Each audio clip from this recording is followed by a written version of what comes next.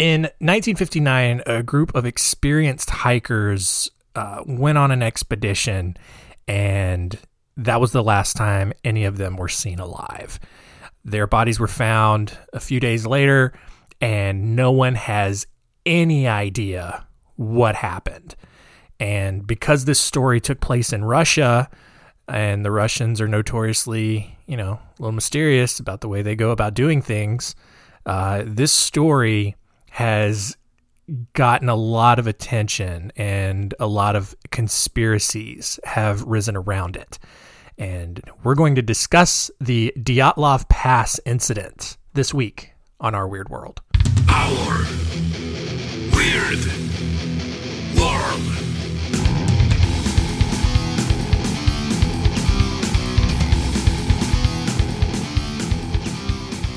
Welcome to Our Weird World. I'm your host, John Henson. And like I said, today we're going to be talking about the Dyatlov Pass incident.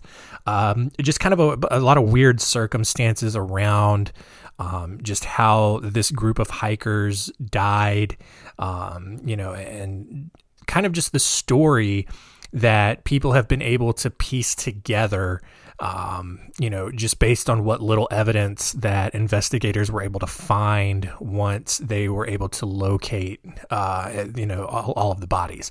So, we're going to go over the story. We'll look at some of the conspiracies around it, and we'll see what we think about it.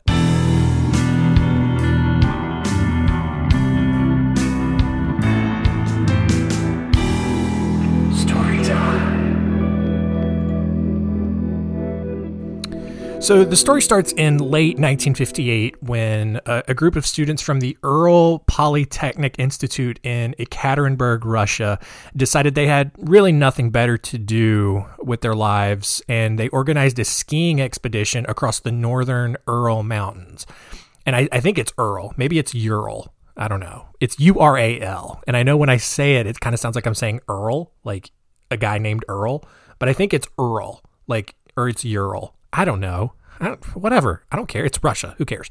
The group planned to receive their grade 3 hiking certification, which was the highest hiking certification at the time in Russia, once they got back. And these are the sorts of weird things that Russians take pride in, probably because their country is just a depressing hellhole. And so, you just work toward your hiking certification.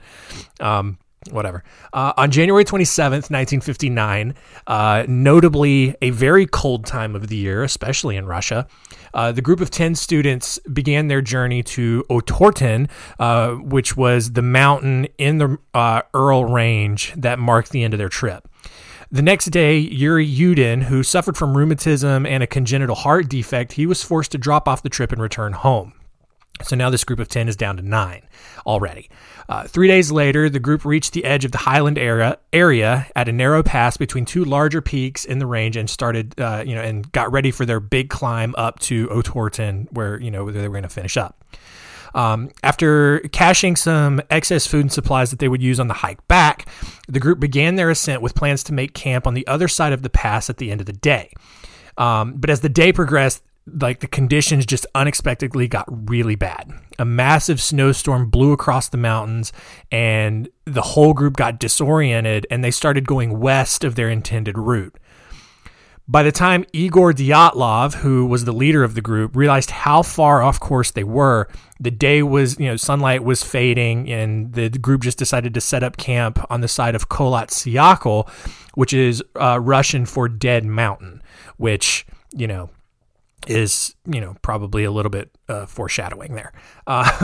Despite having some forested land less than a mile down the slope that would have provided some additional shelter from the harsh elements of the snowstorm and the cold that had come through, Dyatlov insisted on camping on the slope to help the group practice camping on a mountain slope, which, if you live in a country where you can get hiking certificates, you better believe these people find it very important to practice camping on a mountain slope.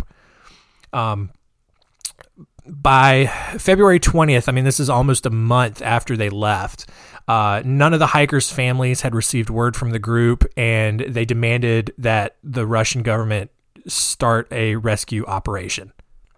After a group of volunteers failed to find them, the Russian army then joined the search. And 6 days later, the rescue group found the hikers' tents torn to shreds on the side of the mountain. And what was strange about that was that all of the group's belongings, including their shoes, were still inside the tent. Investigators quickly noted that the tent had been cut open from the inside, and then they followed 9 sets of footprints down the slope to the edge of the woods for roughly 1,600 feet before they found the remains of a small fire and the bodies of, oh boy, Yuri Krivonishenko and Yuri Doroshenko. Fun fact, 3 out of every 5 men in Russia are named Yuri. I made that up, but it's probably not that far off. Both Yuris, were shoeless and wearing nothing but their underwear, which, despite how tough of a Russian you think you are, that's just not what you should be wearing on the side of a mountain in February. A few hundred feet down the trail, investigators found the bodies of Igor Dyatlov, Zenaida Kolmogorova, and Rustem Slobodin in various frozen poses. I'm slaying these Russian names right now, though. I'm pretty excited about that. After a brief investigation, Russian authorities just kind of concluded that everyone had died from hypothermia, which, I mean, is not the most mind-blowing revelation. But there were a couple of small, things about, some of the other bodies that made it kind of weird. For example, Slobodin had a small crack in his skull, but the examiner didn't think it had anything to do with his death. He just, was walking around with a cracked skull.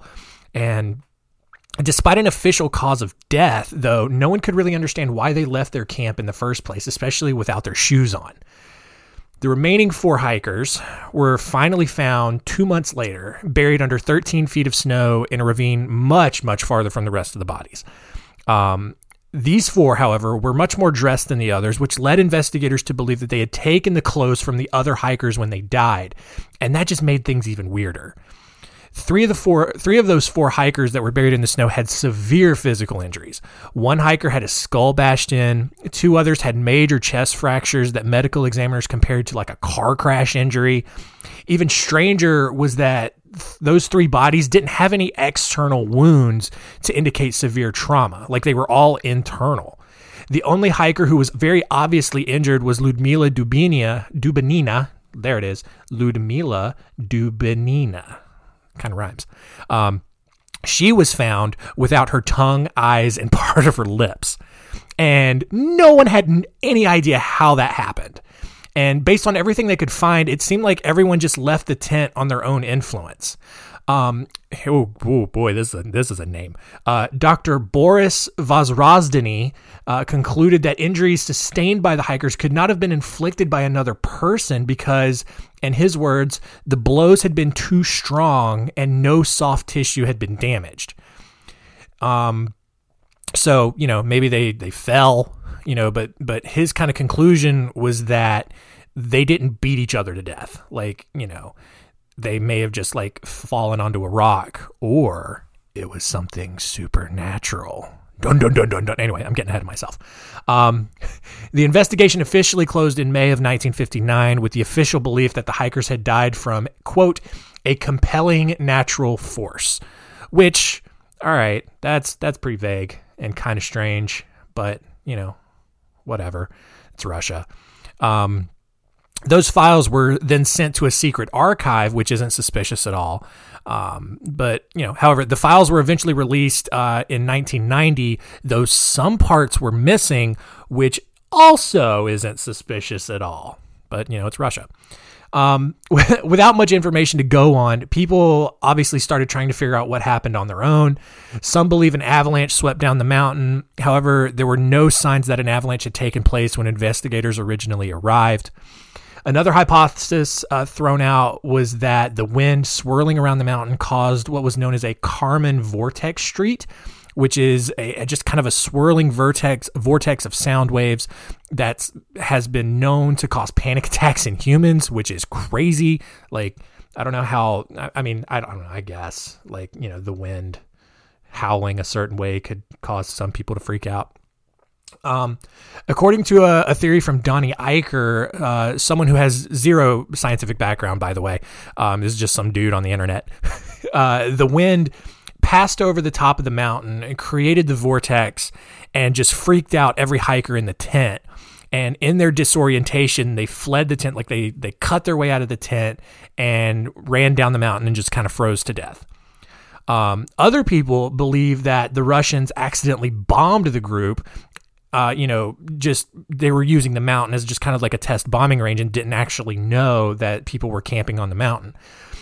There are actually several historical records that indicate that the Russians were testing parachute bombs, which detonate a few feet above the surface and could induce injuries similar to those of 3 of the hikers. Even more, to back this theory up, another group of hikers 30 miles south at the time reported seeing orange spheres in the sky on the night of the incident. Was it bombs or was it aliens? Who knows? Obviously, though, if we're being serious, we all know that the group was attacked by a mink, which also is known as the Russian Yeti.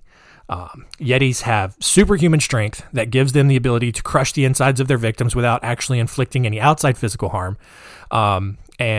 This is true because the Discovery Channel, who is known for their thorough research and academic television programming, they produced a special on the incident where they sort of asserted that it was a Yeti that attacked him or attacked the group, even though they admitted there was no actual evidence of a Yeti being there at the time.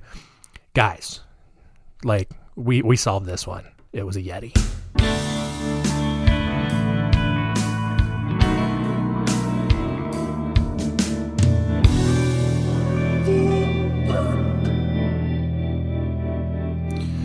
So there you go, the mystery of the Dyatlov Pass. So if you didn't pick up on it, it wasn't originally named Dyatlov Pass, but it was named after the leader of the group, Igor Dyatlov, and just kind of the name kind of stuck after that group died. So, it's really kind of strange. No one really knows why they all died or how they all died.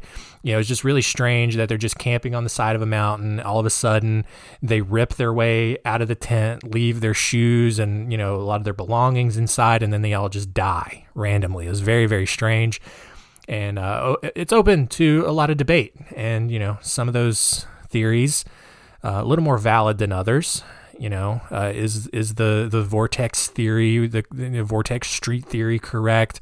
Did the Russians actually bomb them? Who knows? So, just a very strange incident, and one of the really weird stories in the world. So, with that, let's see what we learned today.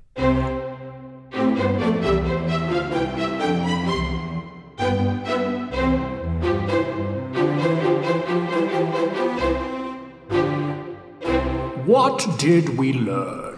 Number one, I spent too much time learning about this. There are now up to 7 grades of hiking certification that you can get. It was only up to 3 at the time of the Dyatlov Pass incident, but it has since been revised to 7. I don't understand that. Number 2, apparently Russians think that camping on the side of a mountain slope, an exposed mountain slope, is a very important skill to have. All right, sure. Number 3, there are so many weird theories about how this incident happened. Was it some strange scientific wind phenomenon? Did the Russians accidentally bomb some of their own citizens? Or was it aliens or a Yeti? Obviously, guys, it was a Yeti. Come on.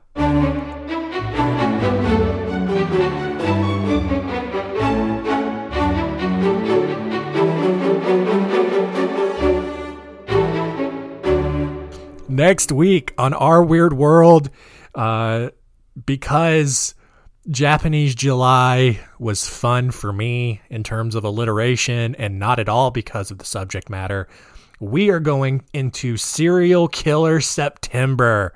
Oh, that's catchy. And we are starting off with the story of the Candyman, Dean Coral. And, oh boy, it's bad. So, get ready for that. Thank you for listening. Tell all your friends, and keep it weird.